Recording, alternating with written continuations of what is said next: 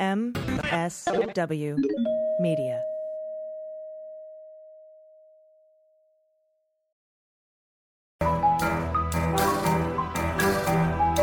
The rule of law is not just some lawyer's turn of phrase.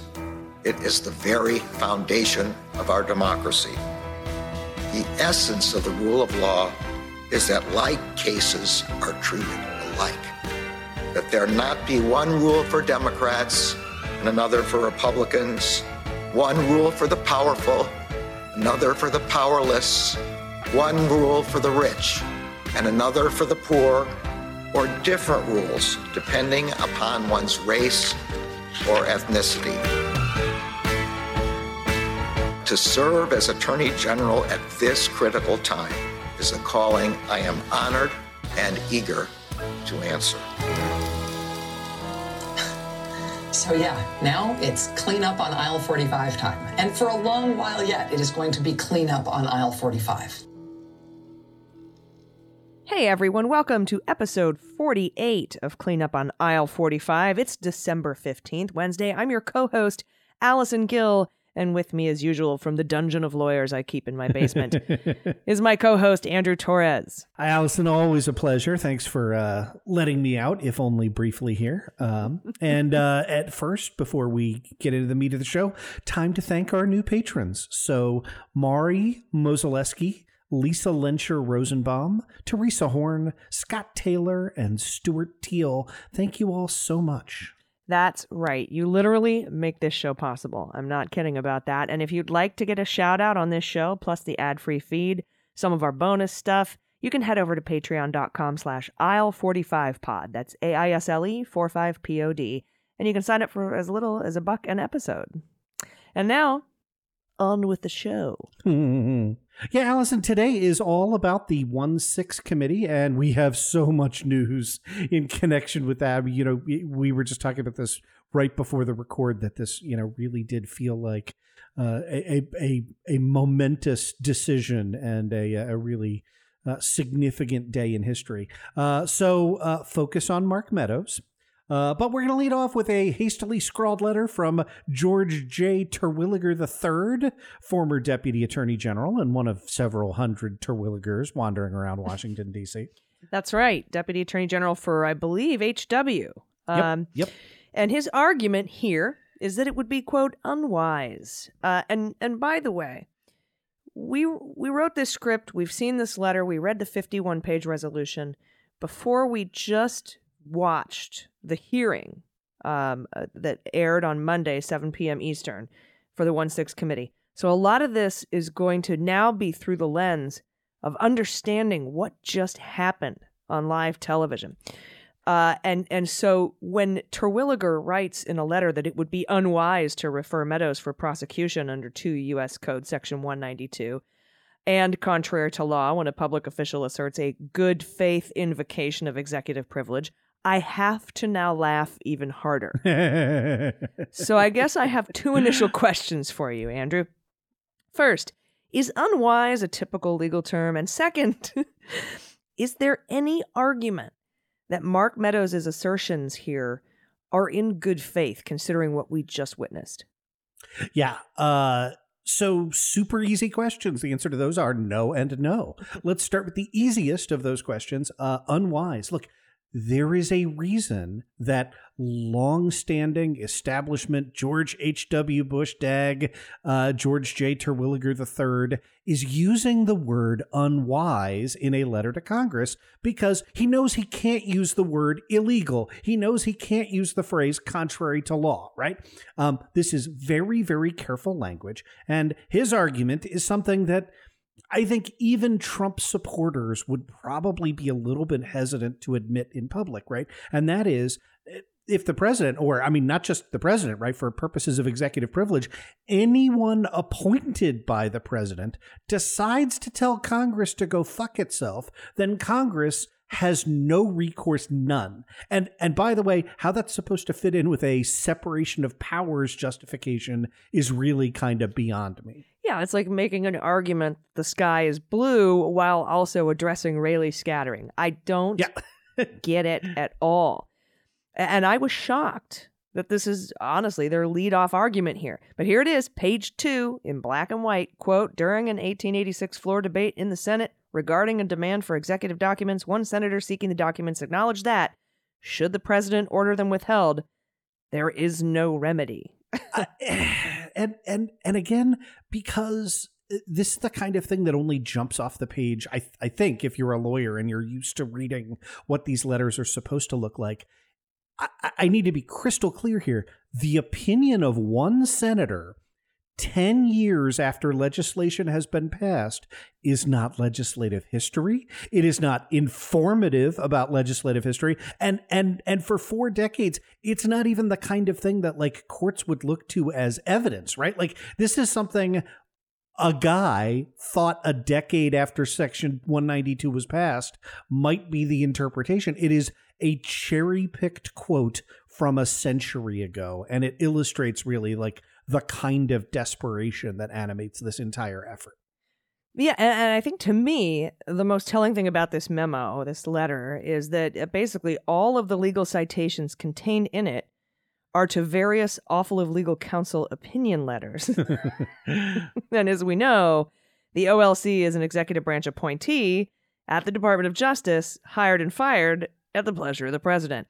And I mean, how many OLC memos did Barr whip up, to just say shit was legal? Yeah, and again, not directly, but he you tell the particular U.S. attorney who is responsible for the Office of Legal Counsel, hey, I'd kind of like to see X, and I think your boss would too. Yeah, exactly. Oh, anyway, yeah. Sorry, I'm thinking of Stellar Wind. I'm thinking of torture, CIA. Anyway, historically, what the OLC does is write letters to back up legally what you're saying. Now, I'm just a lowly GS-14 trying to get legal shit pre. So I got told no by the Office of Legal Counsel all the time. But when I couldn't fire them if they didn't return return an opinion I didn't like. When those letters come to interpreting presidential power, they're obviously manifestly self-serving, and we saw that in spades, as I said, with Barr, the former guy's administration. Yeah, and look, I think I'd like to go even a half step further than that, right? And I'd like to say that OLC letters on the power of the presidency are inherently self-serving and should never be cited, right? Like we saw that forming the basis of what Robert Mueller thought circumscribed his authority, right? An OLC letter that says you can't indict a sitting president. Well, look, it's not surprising the OLC would say that. That's not a settled question. And so my argument would be, and I'm prepared to defend this with anybody, OLC letters should never be consulted, cited, relied upon in that circumstance, right? They should be treated as a person coming down on the side that's best for their boss. And it's a little mind-boggling to me that nobody else seems to share my opinion on that. And I mean that for Biden as well, right? Like presidents want the maximum power that they could possibly have, and they hire somebody whose job it is to comb through whatever slim legal authority is. And you did this at great length on Mueller, she wrote, right? Like the authority for you can't indict a sitting president is infinitesimal, right? It is the thinnest of possible reeds, and it has just been recycled as OLC letters are like, well, here's something that was written in 1974, and it's terrible.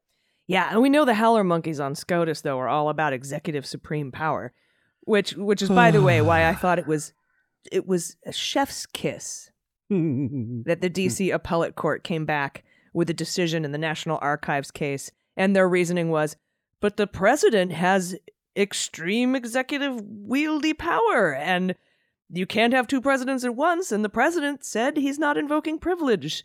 And the president is the all-powerful great Oz. I mean, the way they wrote it and teed it up for this very particular Supreme Court pleased me to no end. But I agree 100% on your take, and I think you're exactly right. And I would say the game plan on that is to try and forestall this Supreme Court from granting immediate injunctive relief to block it. So, right, yeah. Kavanaugh would have to say, but wait, no, the president doesn't have that much power, and that's not going to fucking happen. So let's talk about executive privilege, okay? Because Terwilliger's argument, Terwilla third, Terwilla Third. That's a great nickname. Thank you. That's what I've been calling him. It's a little hard to say, though.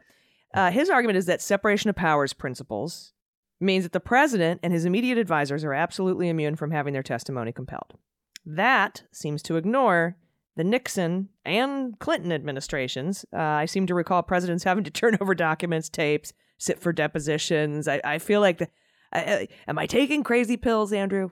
No, you're not. You're not crazy, right? So again, you gotta. This letter Terwilla III wrote takes this very narrow legal argument that crafts the very definition of what lawyers will call a distinction without a difference, right? So what he says is that presidential aides are immune from testimonial compulsion by a congressional committee, right? Now, Clinton and Nixon were, of course, compelled to testify by the courts. Now, under a separation of powers standpoint, it makes no difference, right? Well, no, Andrew. The courts get 5 points, and Congress gets 3 points, and the president gets 1 point. Yeah, I guess. I mean, I can't follow it. Either executive privilege is absolute or it isn't. And we've known since 1973 that it is not remotely absolute. The last vestiges of that were relitigated during the Clinton administration in connection with the Paula Jones litigation, right?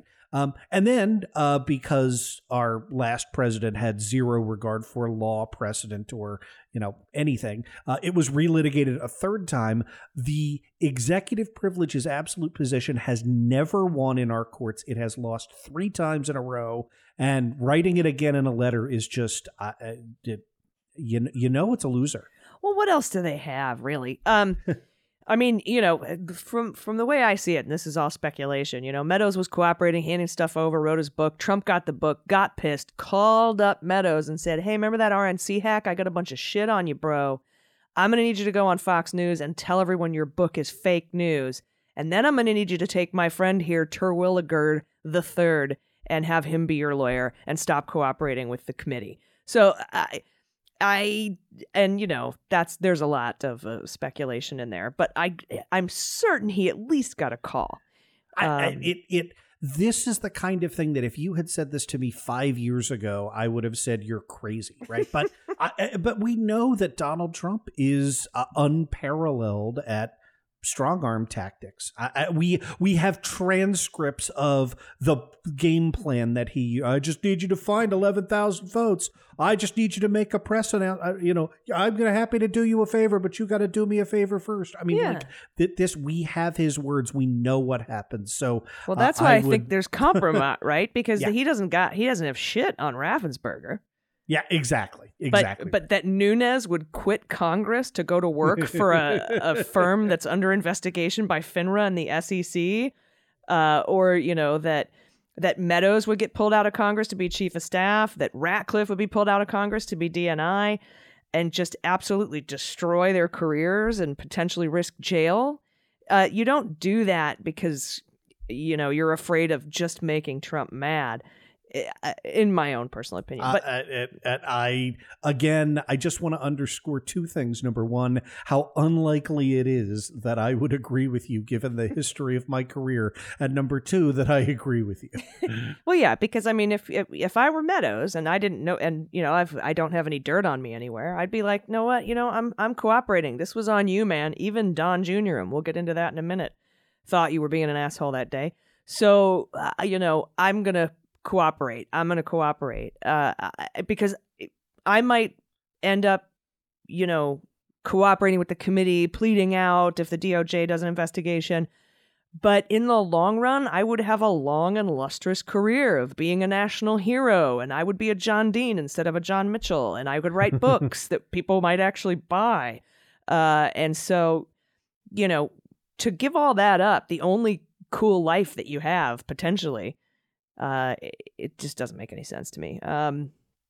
So, question for you about the argument that Section 192 requires something called willful default. The letter seems to argue that willful means in bad faith. So, if Meadows actually believes that executive privilege applies here, that's good faith, and therefore the law doesn't apply? So, you will not be surprised to learn that of the 285 cases interpreting and applying to USC Section 192, including multiple at the Supreme Court level, literally 0 have required, stated, opined, thought, comprehended that the prosecution must prove bad faith by the defendant, right? And I could get into some of the technical legal reasons why, but I think there's a really simple way to break this down, and that is it would render the statute incredibly stupid.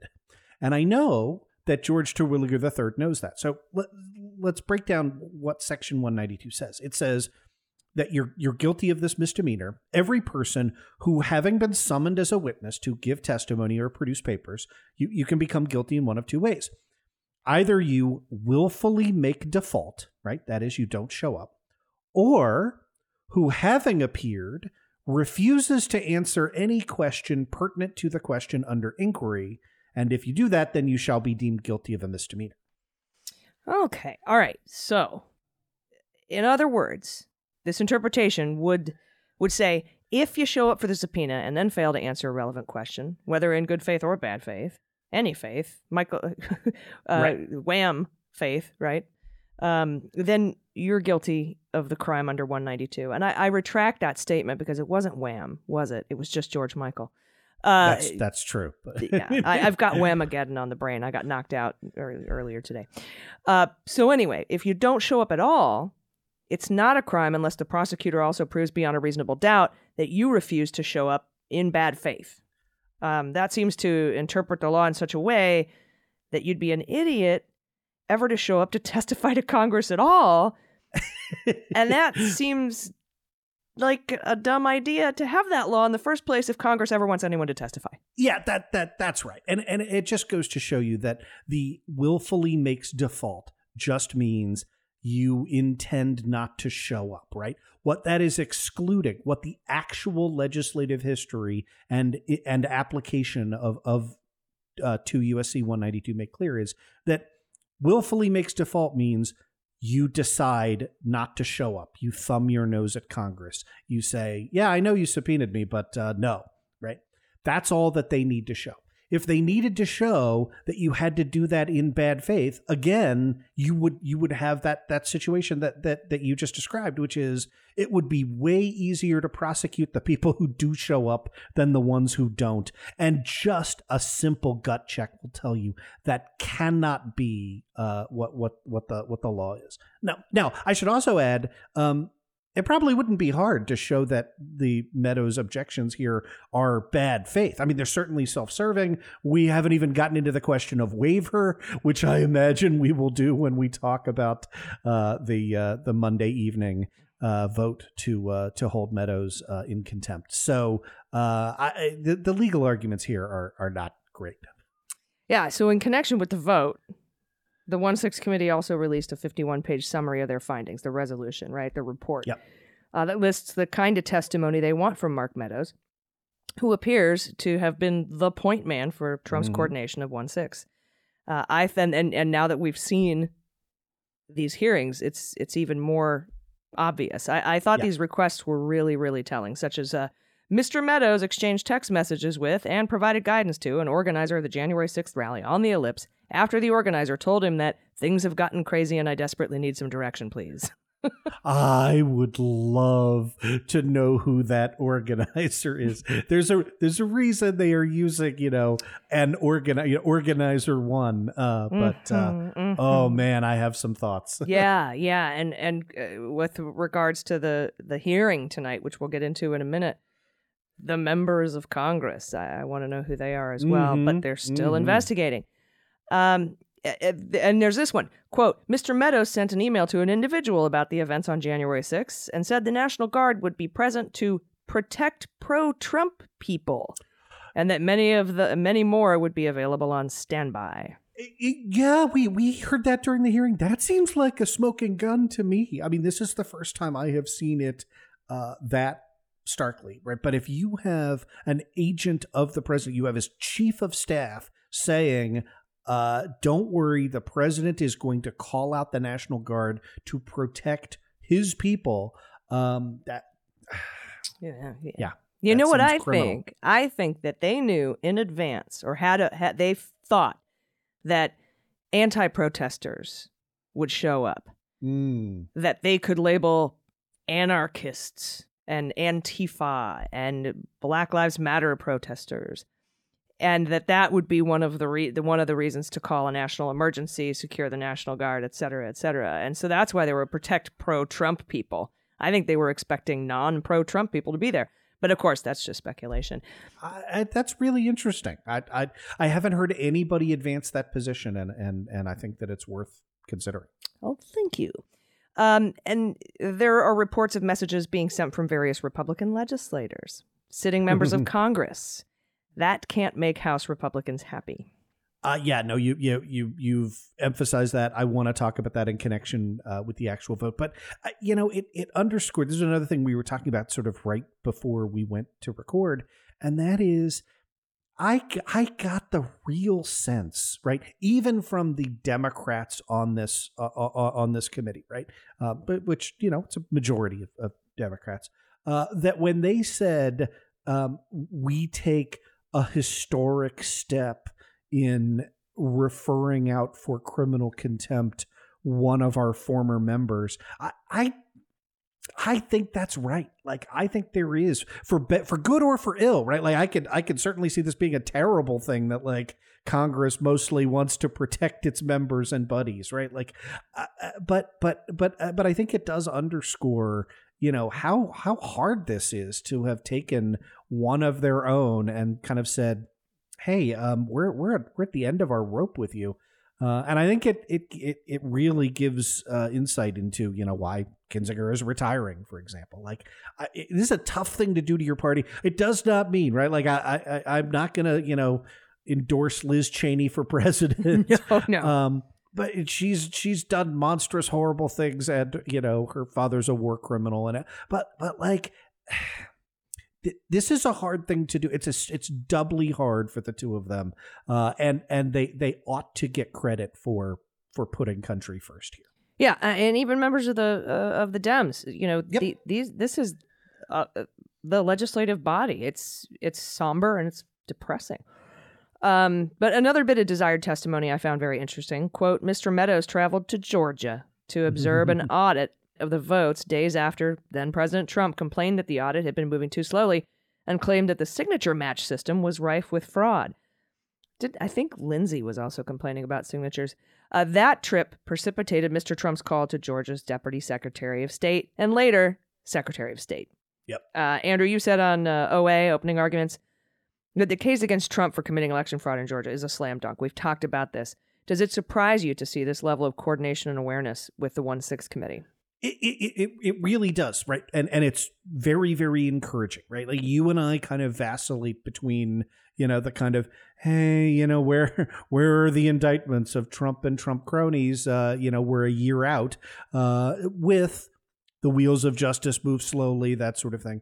And this is something that strongly indicates that people at the highest levels of decision making are not compartmentalizing this, right? Like, they're not taking their eye off the ball.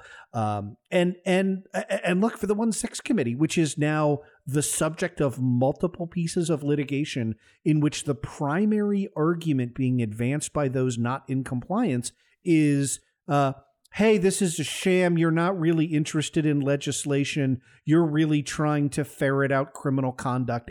And look, like, that is beyond the jurisdiction of the 1-6 committee, right? Like, it cannot pursue information for the purposes of a criminal referral, certainly not for a state criminal referral, right? So they've got to tread carefully here. And again, I think that it's really, really encouraging that despite all of that, that's what they want to do, like, remain focused kind of on the big picture from the top down.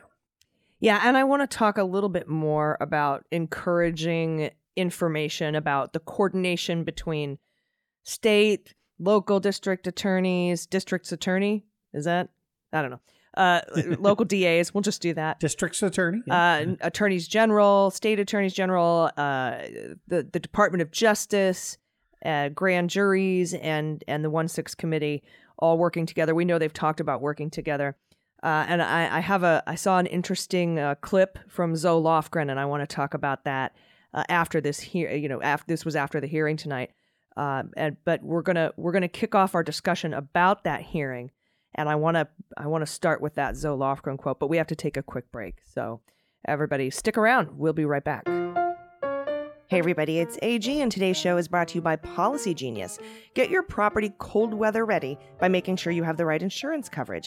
Just head to policygenius.com, answer a few questions about yourself and your property, and Policy Genius will show you price estimates and policies that fit your search and help you understand your options. The Policy Genius team can look for ways to save you more money, and if they find a better rate than the one you're paying now, they'll switch you over for free. You know, recently I switched all of my insurance off of USAA because they advertise on Tucker Carlson, and Policy Genius helped me find a great rate. Policy Genius saves customers an average of $1,250 a year over what they were paying for home and auto insurance before. Their licensed experts will help you understand your options and apply for a policy. The Policy Genius team works for you, not the insurance companies, so you can trust them to offer unbiased help and advocate for you at every step of the way until you're covered. Policy Genius doesn't add on extra fees or sell your info to third parties either. They have thousands of 5-star reviews across Google and Trustpilot. Since 2014, Policy Genius has helped over 30 million people shop for insurance, so head to policygenius.com to get your free home and auto insurance quotes and see how much you could save. That's policygenius.com. So, Andrew, first of all, I have to say I'm still shell-shocked from watching this hearing. First of all, it was an incredible hearing. It was very well put together. It laid out a lot of important things. It told a story about Mark Meadows, just Mark Meadows, who is a pivotal figure in the insurrection. But. Yeah. I wish that they would have told us before, because I found out a couple hours before, maybe an hour before the hearing, that it was going to be much more than just a vote. And that there was going to be new information released and new text messages released, including from people in the Trump family and members of Congress. Found that an hour before the hearing. That is bullshit marketing. They need to, I don't even think CNN was going to run it until they found out from their source, Jamie Rangel, that they had that kind of information that was going to be presented. That's that shit you announce a week ahead of time and sell tickets, and that to me was ill prepared. I don't think enough people saw what happened tonight because of them not sounding the alarm about how important this hearing was going to be. I think you make an excellent point on the messaging on our side.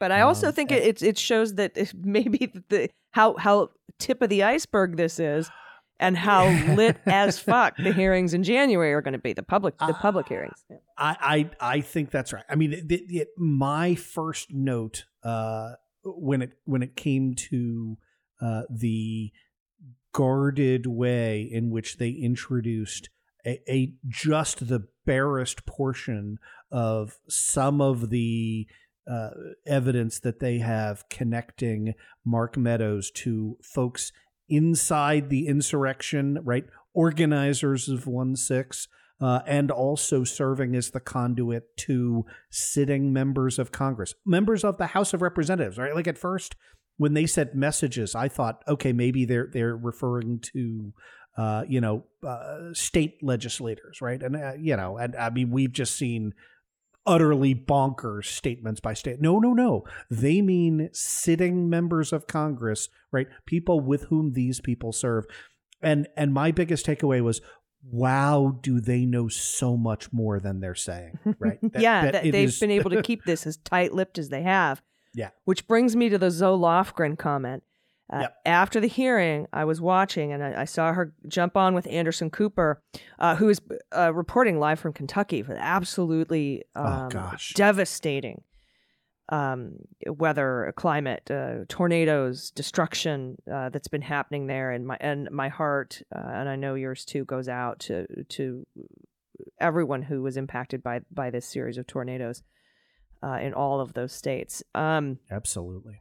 But she jumped on, and he said, so, could the Department of Justice issue a subpoena to a grand jury to get the documents that he's not handing over? Or well, it was kind of his backdoor, is the Department of Justice doing anything question, which was, I thought, very cleverly done. And he's like, but is that a possible remedy? And she said, and I urge you to go and watch the video. I'm going to post it on my Twitter and our Twitter. And she's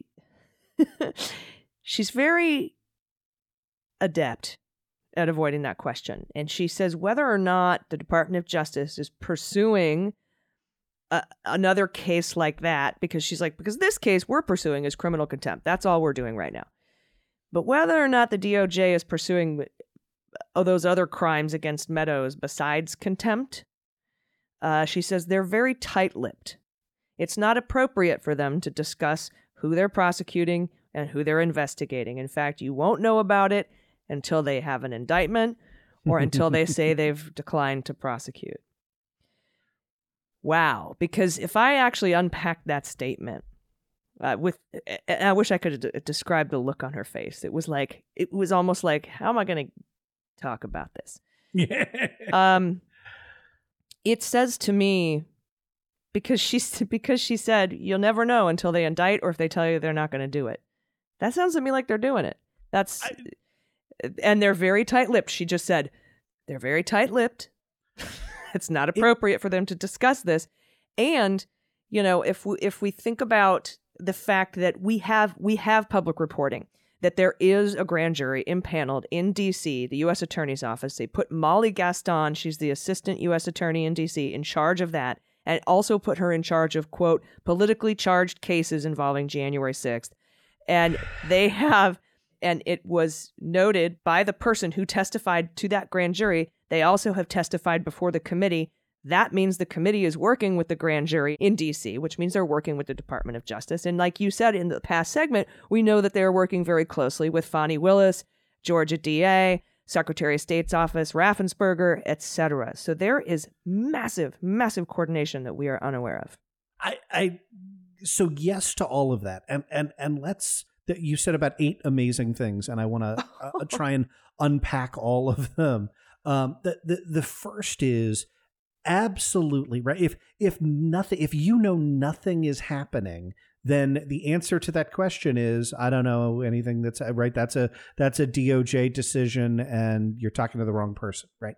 That's a super easy answer to give. And so to me, this illustrates that Zoe Lofgren is aware that that's a discussion that's taking place, right? So that's sort of point one.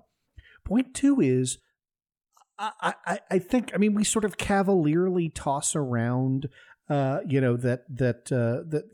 Donald Trump was a criminally insane ex-game show host.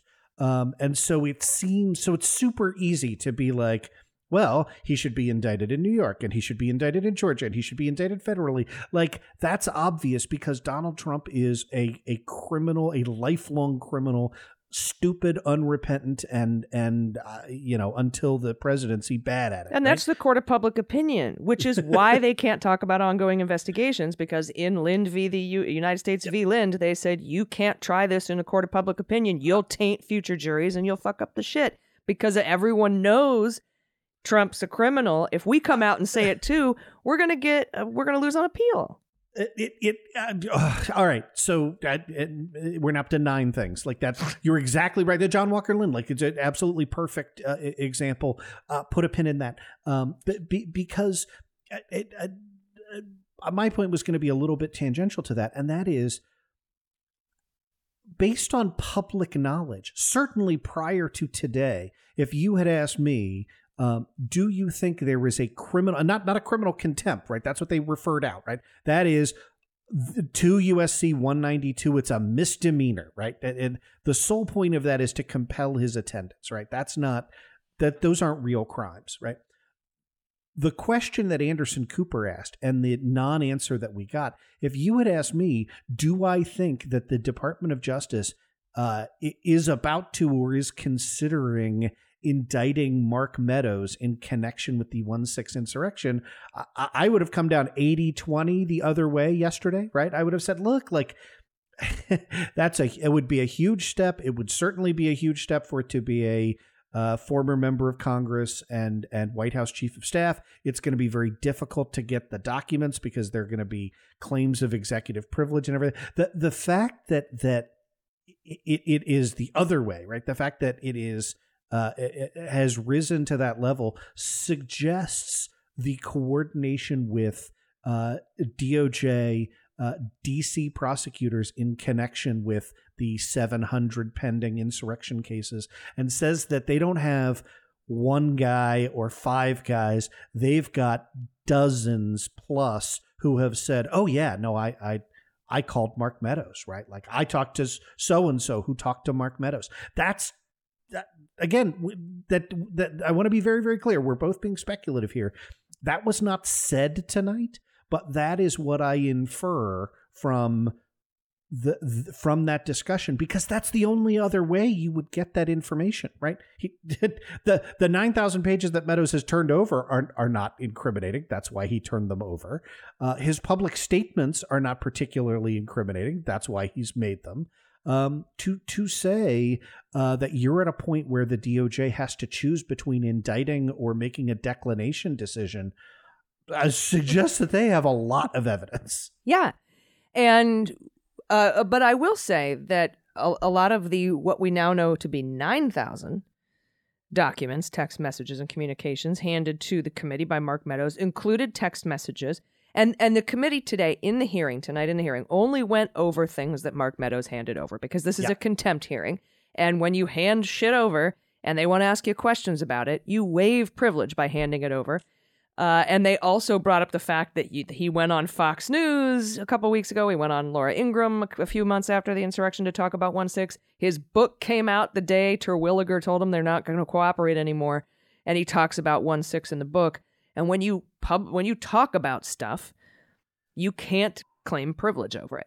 So can I put a little asterisk by that? Yeah, because I was going to say there are exceptions to this, and that's why you are here, my legal friend. So that is absolutely true. If we're talking about the two classic invocations of privilege that you usually see from witnesses, right, which is attorney-client privilege or some other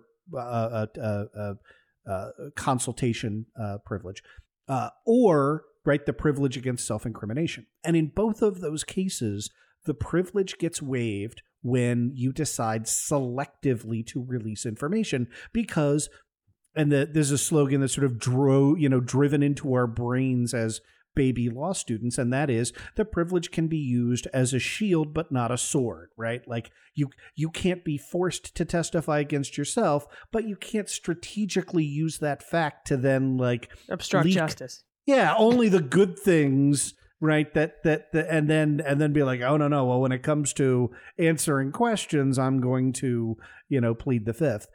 Same thing with attorney-client privilege, right? Like if you decide you say, hey, I consulted my lawyer on drafting this document, then that's it. We're done.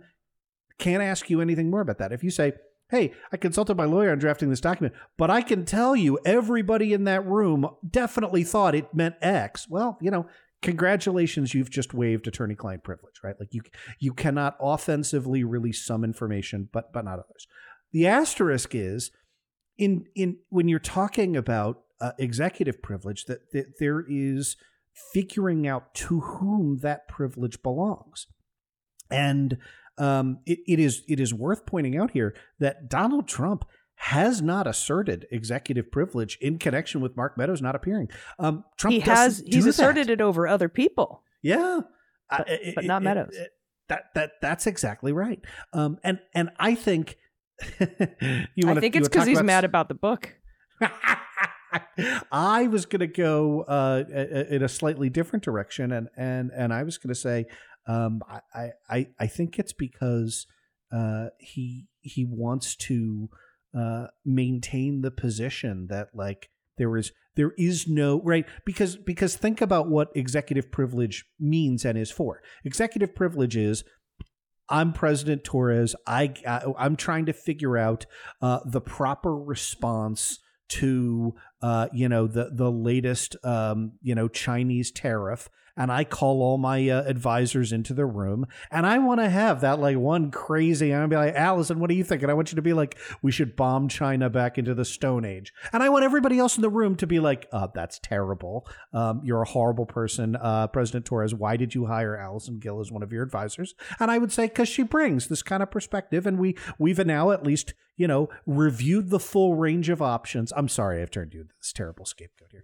But look, like that's the justification for executive privilege, right? It is why Hillary Clinton maintained the private email server, right? Like it is because when you are Secretary of State, right? When you are a close presidential advisor, you want to deliver your best and your most candid advice, and you don't ever want that advice to then be broadcast in public and used against you, particularly if you have future political ambitions, which, we know she did. So that being known, then why would, if it's not the book, if he's not mad about the book, why would he not send a letter saying Meadows has executive privilege? So here's the thing. If the position you want to take is, I didn't know any of that. I had no idea somebody was gonna I went out to the Ellipse, but they were gonna storm the Capitol. He wants Meadows to be the fall guy. Yeah, it again,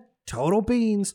But if you want to make the argument that you never discussed 1-6 before 1-6, right? Leaving alone, I get the mountain of evidence, the fact that John Eastman came in with a memo of like, here's how to do exactly what they wound up doing, right? Like, yeah, no, but all of these texts that we're about to talk about, they all went to Meadows. So the question becomes, did Meadows keep that to himself and sit on it, or did he tell the president? Now, he did respond in these text messages that he's been pushing it. But I mean, that could be he's been pushing it to somebody else. I don't know who's between the chief of staff and the president of the United States. Well, I called my mom and I told her that should happen too. Yeah.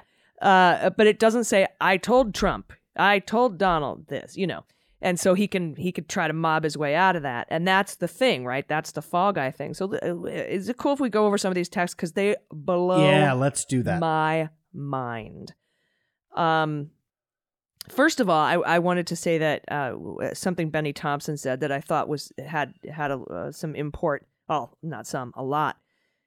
And I love that he brought this up. He said, if you're listening at home, Mr. Bannon, Mr. Meadows, Mr. Clark, I want you to know this. History will be written about these times, about the work this committee has undertaken, and history will not look upon any of you as martyrs. Damn. Yeah. I have been waiting, and I don't know that line is it. It was not televised enough for it to be it. But, one of the things I said... it's not it. But because that's what everybody's worried about, is that Bannon's just going to be, I'll go to jail for 30 days. I don't get, DGAF, because I'm going to raise money, and I'm the martyr now. I'm the political prisoner. But, just to remind everybody, historically, they're not going to look at you like that, bro. And the analogy I was going to make is, I have been waiting, admittedly, since January of 2017 for, the at long last, have you no sense of decency, sir moment, right? I'm not saying that this is it. This is definitely not it.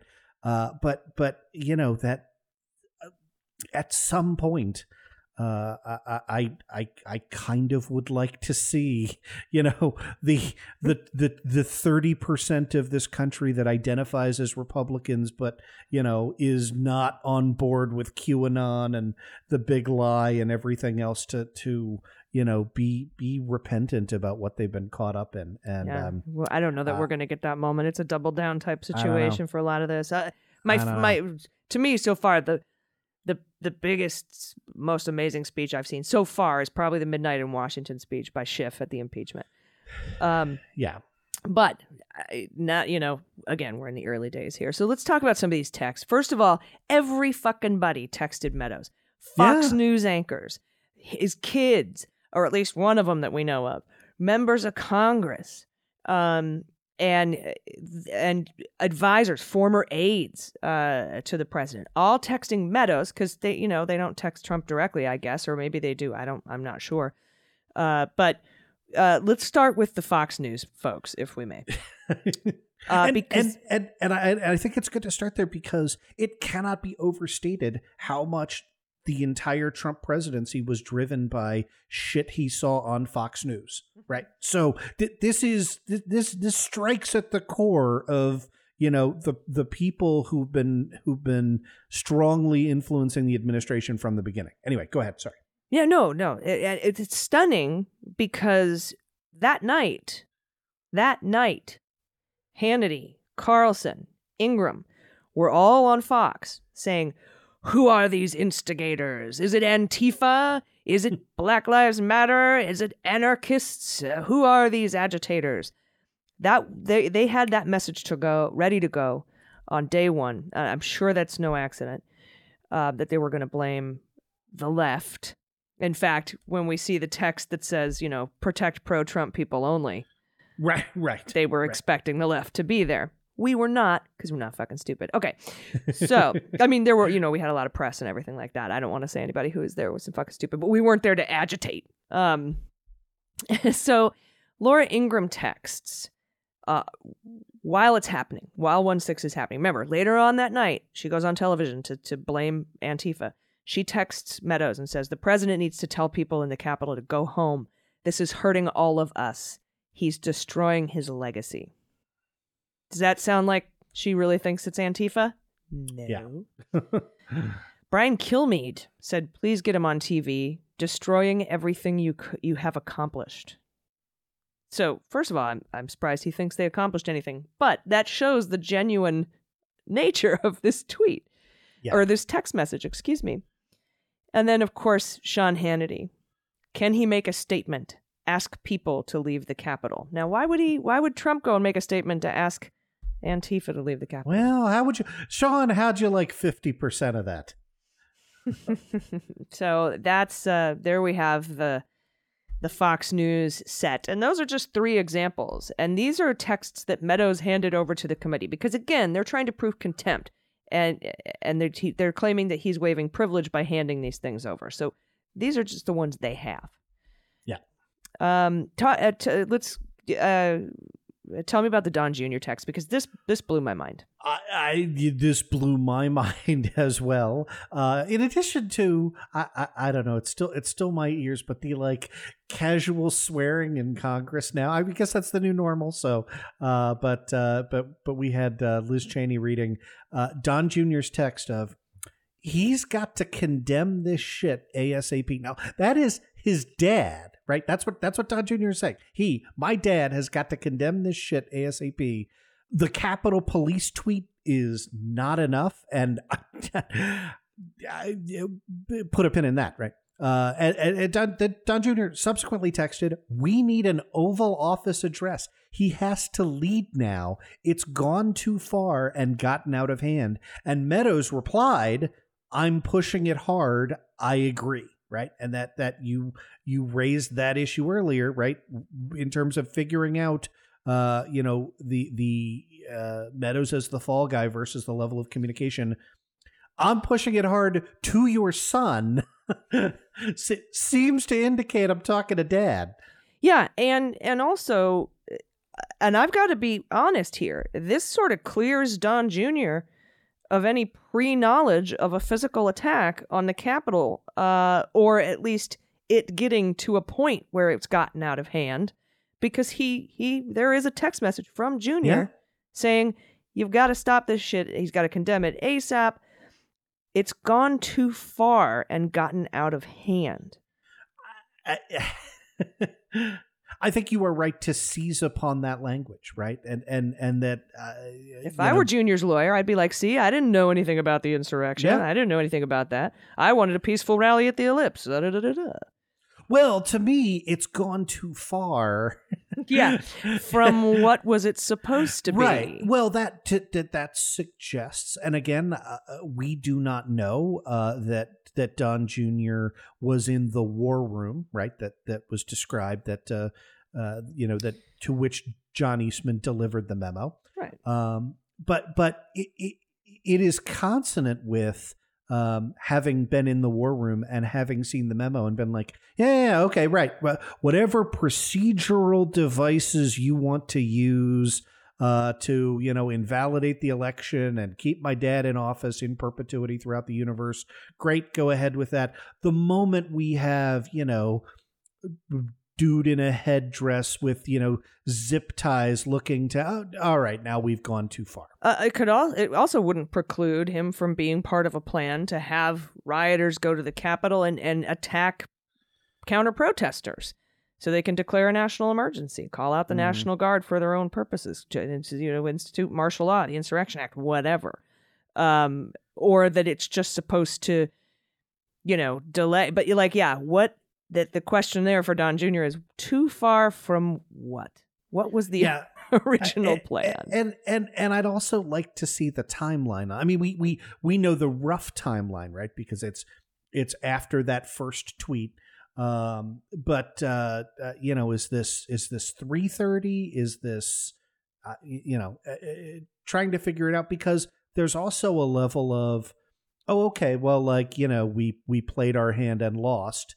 Right. And now it's time to mitigate the damages that come from that. Yeah. And to say, but, this is kind of what I was talking about earlier. This sort of establishes for me that Trump knew. It certainly is very, very good, anecdotal evidence. It'd be interesting to see Meadows' other replies to text messages. We only have the texts to him. We don't have, except for that particular one, which I thought was a good pointed one to use. But This is early on. This isn't this isn't the mother lode. Nope. By any means. And that's what we have to remember. So I'm watching this bowled over in my seat by what I'm seeing. And this is just crumbs. Yeah. These are tidbits.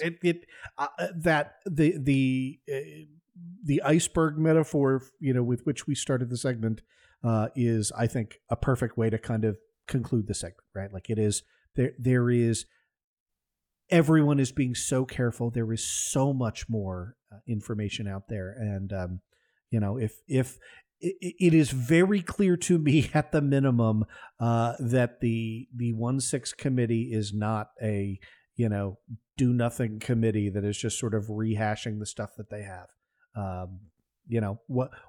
Where that goes ultimately, like we don't know, but I think this illustrates you cannot suggest that they've been anything but on top of their duties. Yeah, that's just the tip of the iceberg. And that, the hearings that are going to come at the end of January, the public hearings, weeks of public hearings with witness testimony. I mean, I just can't even imagine if I was as bowled over as I was today by what they revealed today, what is yet to come. It's just going to be intense. Almost as if it will be a good time to listen to this show. So, yes, please share it widely. It's gonna be lit AF. All right, everybody, we will be right back. We've got some great comings and goings and another cleanup segment. Actually, we have other news this week besides this. But love it. This this hearing is historically gigantic. I don't even know how I don't have words. I've been using so many expletives and superlatives the last 4.5 years, Andrew, that I don't even yet know how to describe bigger things than what I've already described. So I'm at a loss for words, but we'll talk more when we get back. We're cutting for time. I had a little sidebar about how this is, the first criminal contempt referral out of Congress for a member of Congress since Sam Houston in 1832, and all kinds of great early 19th century politics. Not going to get into that. Maybe we'll do some later date. But yeah, like whenever you do a thing that hasn't been done in 189 years, it's a big thing. So this was a big day. Yeah, it definitely was. All right, everybody, stick around. We'll be right back with comings and goings. Hey, everybody, it's Allison for Cleanup on Aisle 45, and this portion of the show is brought to you by Feals CBD. That's Feals. It isn't about what you feel. It's about what you don't feel, like stress, anxiety, and pain. That's what CBD does for you. Keeping a clear head and feeling great is easy with Feels. You have no hangovers, no addictions, and if you haven't tried CBD, I recommend it. Feels CBD is safe and organic, well-sustained, and it's all certified and fair trade and all that. It's amazing. It's an amazing product, and it's helped me sleep better. It's reduced my anxiety. It's lessened soreness and pain. You just put a few drops of Feels under your tongue, and you feel the difference within minutes. I feel calmer. My muscles are less sore after workouts, which is great. And my mood is lifted, and I can fall asleep more easily at night. Deliveries are hassle-free and delivered directly to your door without a prescription. And this is cool. They have a free CBD hotline for assistance to find the right CBD dose for you, which is incredible. The Feels monthly membership makes self-care simple. You save money on every order, and you can pause or cancel anytime. So start feeling better with Feels. Become a member today by going to feels.com/cleanup. Cleanup is all one word, and you'll get 50% off your first order. Wow, 50% off your first order and free shipping. That's Feels, FEALS.com/cleanup to become a member and get 50% automatically taken off your first order with free shipping. Feels.com/cleanup. All right, welcome back, everybody. We have some comings and goings for you, as promised. But first, Allison, I know you wanted to talk about a fast-moving development. Yes, I love this. The White House has released a fact sheet for their strategy to counter corruption, which opens with a quote from President Biden. This back in June, I think. June. He said, "Corruption threatens United States national security, economic equity, global anti-poverty and development efforts, and democracy itself. But by effectively preventing and countering corruption and demonstrating the advantages of transparent and accountable governance, we can secure a critical advantage for the United States and other democracies." So this is an anti-autocracy deal. Yeah. So that statement, you're correct, it was made back on June 3rd. And B, you were also correct in that we are facing arguments among political scientists, among experts, right, as to the advantages to Marshall for having open and transparent government as opposed to the rise of authoritarian, populist neo-fascist leaders around the world. And it fills my lawyerly heart with pride, right, to be making a case for things that we ought not to have to make a case for. So anyway, right, broad statement. At the time, President Biden directed his national security team, right, again, to create a comprehensive strategy that would improve our government's ability to prevent corruption, combat illicit finance, better hold corrupt actors accountable, strengthen the capacity of activists, investigative journalists, others on the front line of exposing corrupt acts. So pretty significant stuff from my view. Heck yeah. And last week, in line with that whole direction, there's now a strategy out. It outlines a whole-of-government approach to elevating the fight against corruption, and it places particular emphasis on better understanding and responding to the threat's transnational dimensions, including by taking additional steps to reduce the ability of corrupt actors to use the United States and international financial systems to hide assets and launder the proceeds of corrupt acts. I wonder what prompted that. Yeah. So, you described it as whole of government, right? It's a 5-pronged approach, right? So the first is modernizing, coordinating, resourcing U.S. government efforts to fight corruption. So a couple of sub-points with respect to that. As a former government employee, I have to say I hope step 1 is upgrading from Windows 95. Probably, right? So first is understanding and prioritizing intelligence collection and analysis on corrupt actors and their networks, right? Cool. Elevating anti-corruption work as a cross-cutting priority in key departments and agencies across the federal government. So that includes Department of State, you would expect, Treasury, Commerce, and the U.S. Agency for International Development, right? So that is bringing folks together in the room who understand complex financial transactions and can connect the dots. And then increasing law enforcement resources, bolstering information sharing between the intelligence community and law enforcement. So that's all the modernizing, coordinating, resourcing. I think it has, buy some new computers in there as well. Yeah, probably. And I'm kidding. I think they were on Windows 7 when I left 3 years ago. Oh, yeah. Well, Now, the second part is curbing illicit finance, and that is by revoking Elon Musk's Times Person of the Year award. No, I'm kidding. Oh, God. Can we do that? So curbing illicit finance, they do this in a few ways. They issuing beneficial ownership transparency regulations. That basically, Andrew, helps identify bad actors hiding behind opaque corporate structures. Mm-hmm. Hello, Delaware. Enacting first-of-their-kind regulations that target those closest to real estate transactions to reveal when real estate is used to hide ill-gotten cash or to launder criminal proceeds. Blavatnik, Rob Lovlev, Trump's entire tower. Working with Congress and within existing regulations to make it harder for certain gatekeepers to the financial system, including lawyers, accountants, and trust company service providers, to evade scrutiny. Love it. And finally, this is part 4 of prong 2. Working with partner countries through multilateral fora, diplomatic engagement, law enforcement cooperation. So you just work and partner with other countries. Your partner countries are allies, and capacity building to strengthen their anti-money laundering regimes. So, this is a global approach. Yep.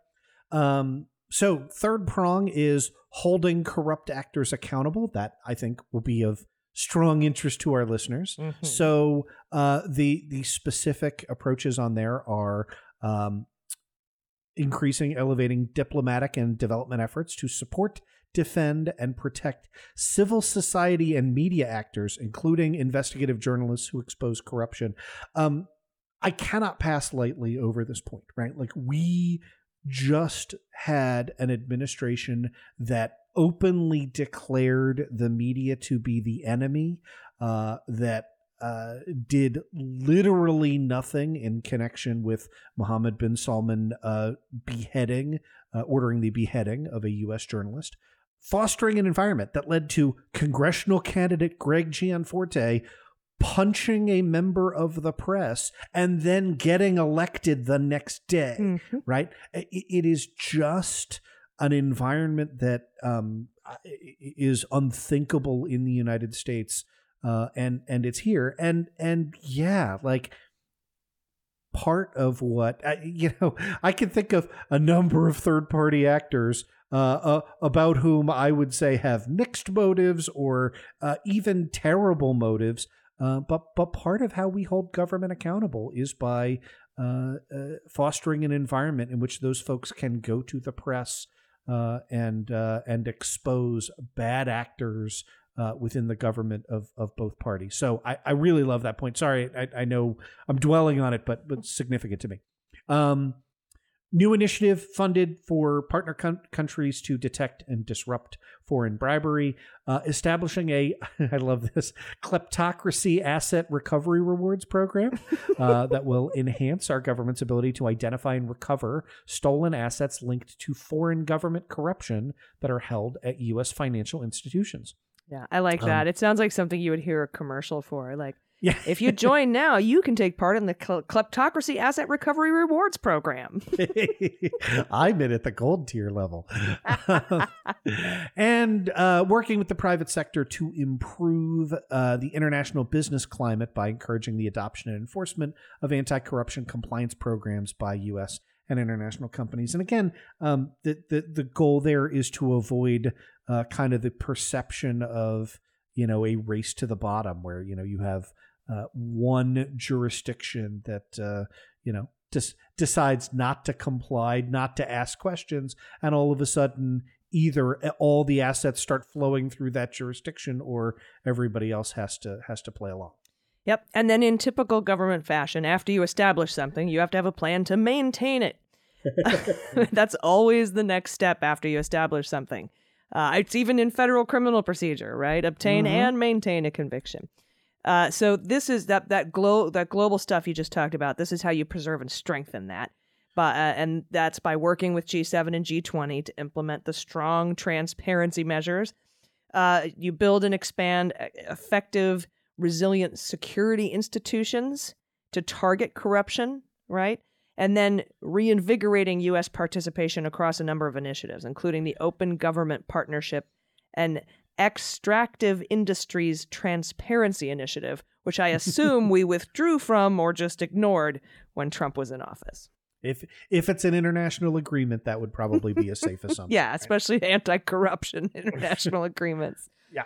All right, and so last prong, right? I know we've done 30 subpoints, but prong 5 is improve diplomatic engagement and leverage foreign assistance resources to achieve the anti-corruption policy goals. And again, we cracked the joke, but it really does matter whether the top-down direction is America first, we go it alone, or a climate of international agreement. I've delivered a couple speeches on this, but I'm moved by the report of the Bulletin of the Atomic Scientist, which comes out every January. That they do the doomsday clock, and when they move the doomsday clock to 90 seconds to midnight, that is the end of human civilization as we know it.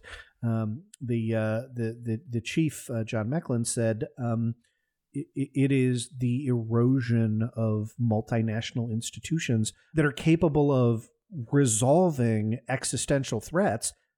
That's the largest existential threat, right? It's not just nuclear war. It's not just climate change. It is to fix these things, we have to cooperate with other nations. And how we cooperate with other nations is a top-down message. So that's why this is important to me. Elevating anti-corruption work as a priority within the diplomatic corps. Reviewing, reevaluating criteria for government-to-government assistance, including around transparency and accountability. Wonder where they learned that lesson from. Expanding anti-corruption-focused U.S. assistance and monitoring the efficacy of this assistance.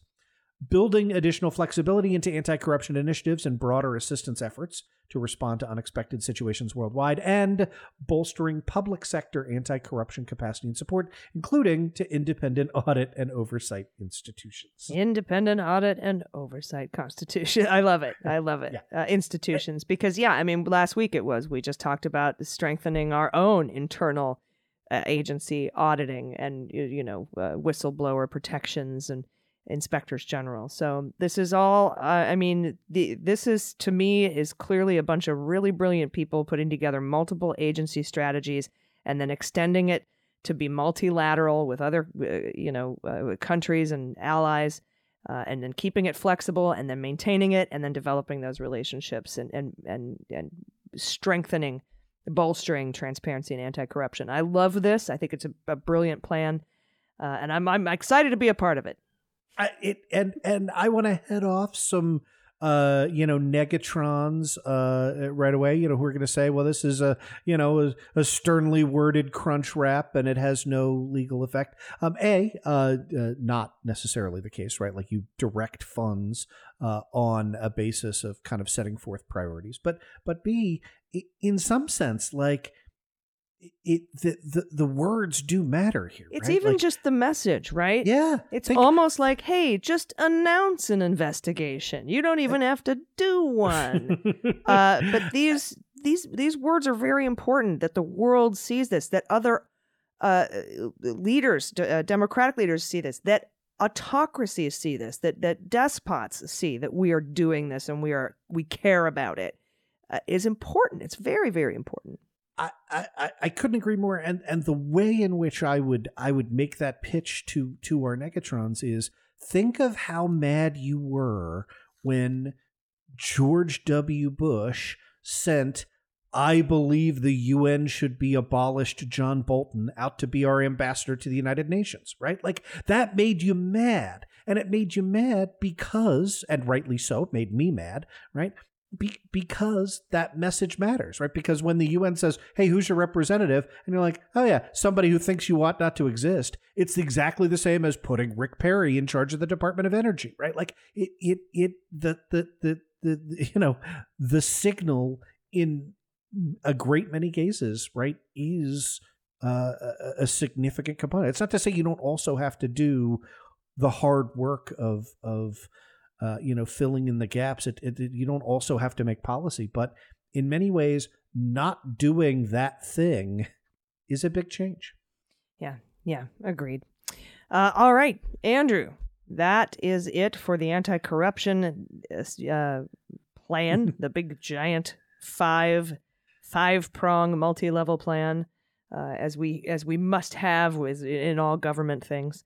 But let's talk about some comings and goings, shall we? All right. So as you know, as we've reported on the show, the Senate, the Republican members of the Senate continue to do everything in their power to delay at every turn. But President Biden announced 6 new ambassadorial nominees today. Those are Constance J. Milstein, who is nominee for Ambassador Extraordinary and Plenipotentiary to the Republic of Malta. Nice gig. Alina L. Romanowski, who is the nominee for Ambassador Extraordinary and Plenipotentiary to the Republic of Iraq. Margaret Whitman, Ambassador Extraordinary and Plenipotentiary to Kenya. January Contreras, nominee for Assistant Secretary for Children and Families at the Department of Health and Human Services. Agnes Schaefer, nominee for Assistant Secretary of the Army for Manpower and Reserve Affairs at DOD. And Timothy T.J. Baker, who is the nominee for the Commissioner of Federal Mine Safety and the Health Review Commission. Hey, Andrew, what's the difference between just an ambassador and an ambassador extraordinary and plenipotentiary? Great question. I don't fucking know. I'm going to find out. One's clearly way more fabulous than the other. And if you're keeping count like we are, that's 5 women. But hey, don't worry if you're a white dude, as far as we can tell. So is TJ Baker. So you can still make it in Biden's America. You'll be okay. The president also announced 3 more executive branch appointees today. Eric Raven, he is the nominee for Undersecretary of the Navy, Department of Defense. And let's see, it's Kristen E. Jones. She's the nominee for Assistant Secretary of the Air Force for Financial Management and Comptroller, Department of Defense. And Ventris Gibson, nominee for Director of the Mint, Department of Treasury.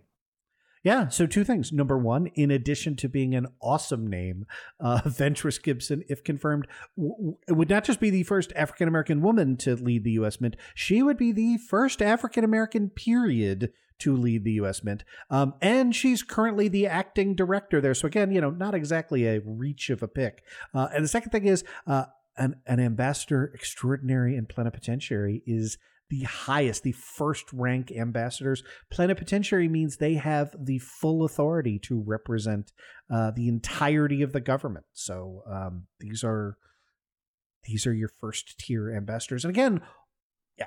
Okay, so when we think of an ambassador, that's them, like Masha Yovanovitch, et cetera. They were the exceptional authority to set policy and to speak on behalf of the government. Hell yeah. Congrats to everyone then.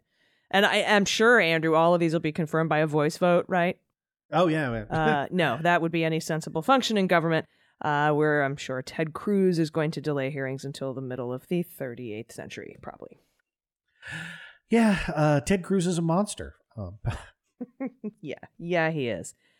And I can't wait to see his text messages from January 6th. All right. Ooh. Now, that is episode 48 of Clean Up on Aisle 45. Again, thank you to our patrons. Thank you to all of you for listening.